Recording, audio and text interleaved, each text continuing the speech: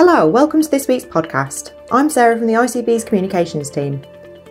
Coming up, we hear how a practice and community centre have been given a top award for their work in promoting physical activity. And people in Hollesley are being asked for their views on a proposal to withdraw its weekly GP service. But first, clinicians at the system's long COVID assessment service think patients they are seeing may not be fully representative of the population who have the condition. Sarah Fowler, who's a clinical lead there, says COVID-19 took a huge toll on people of minority ethnic heritage and people in deprived areas. But for some reason, they are not seeing very many of these patients in clinic. A new media campaign is about to start targeted to those groups to increase awareness.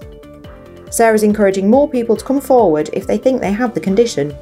If you think you've had a COVID infection, or you know you've had a COVID infection because you've tested positive, and you're still feeling symptomatic a number of weeks later, fatigue, brain fog, just feeling like their memory and their ability to process information isn't as good, maybe feeling more breathless than they were before they had an infection, muscle pain, joint pain, feeling like their heart is racing at times, hair loss, long-standing changes to smell and taste that don't improve, then those are the sorts of people that we would encourage to make an appointment with their GP. We do have meaningful ways of supporting them to manage their symptoms and improve their quality of life. For more information, visit our dedicated long COVID page on snewellbeing.org.uk. A series of in-person events is taking place so that people can share their views on the ICB's draft Joint Forward Plan. The plan sets out how the local health and care system will deliver services that meet local people's needs over the next 5 years. 3 events are taking place this week in Ipswich, Colchester and Bury St Edmunds, with an additional virtual one taking place next Wednesday. Richard Watson from the ICB is leading the sessions. This plan is being created by us, plus colleagues in our hospitals, our mental health trusts, our ambulance trust, primary care, pharmacists, dentists and the community and voluntary sector. Feedback can be given any time between now and the 22nd of February of this year, which will be used to develop the final version of the plan, which we are intending to publish at the end of June this year. More information about the venues and how to have your say are on the ICB website, suffolk-and-northeast-essex.icb.nhs.uk.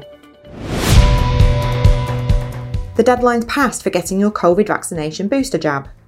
Around 400,000 eligible people across Suffolk and North East Essex have been vaccinated since the campaign started in September. It's unknown if future campaigns will be agreed by the government and its advisory committee, the JCVI. Here's programme lead Liz Maloney. We are going to continue to provide first and second doses. The vaccination programme today in Suffolk and North East Essex has delivered over 2.8 million vaccines, and that is thanks to so many people, and the relationships that we have formed as a result of the programme have absolutely been sort of core to cementing of some really effective collaborative working and ways of working between ourselves and a whole variety of different partners.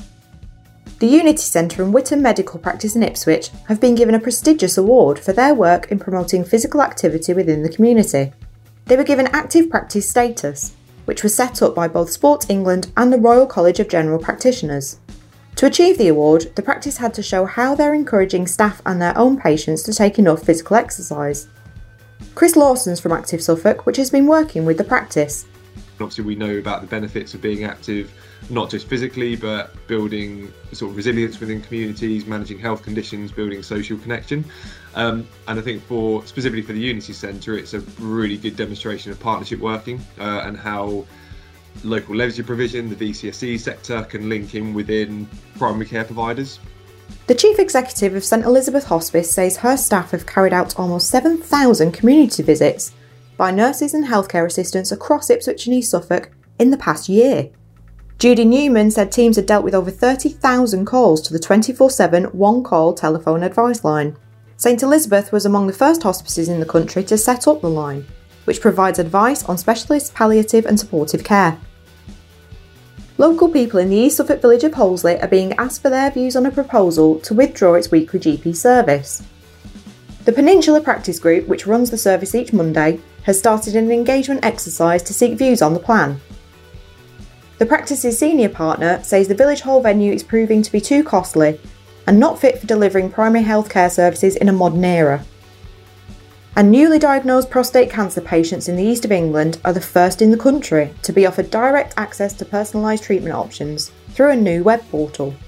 The resource, called Knowing Your Options, allows newly diagnosed patients to enter things like their test results into a secure web link. It then analyses their data before setting out their full range of treatment options, with risks and benefits specific to that person. That's all for this week's podcast.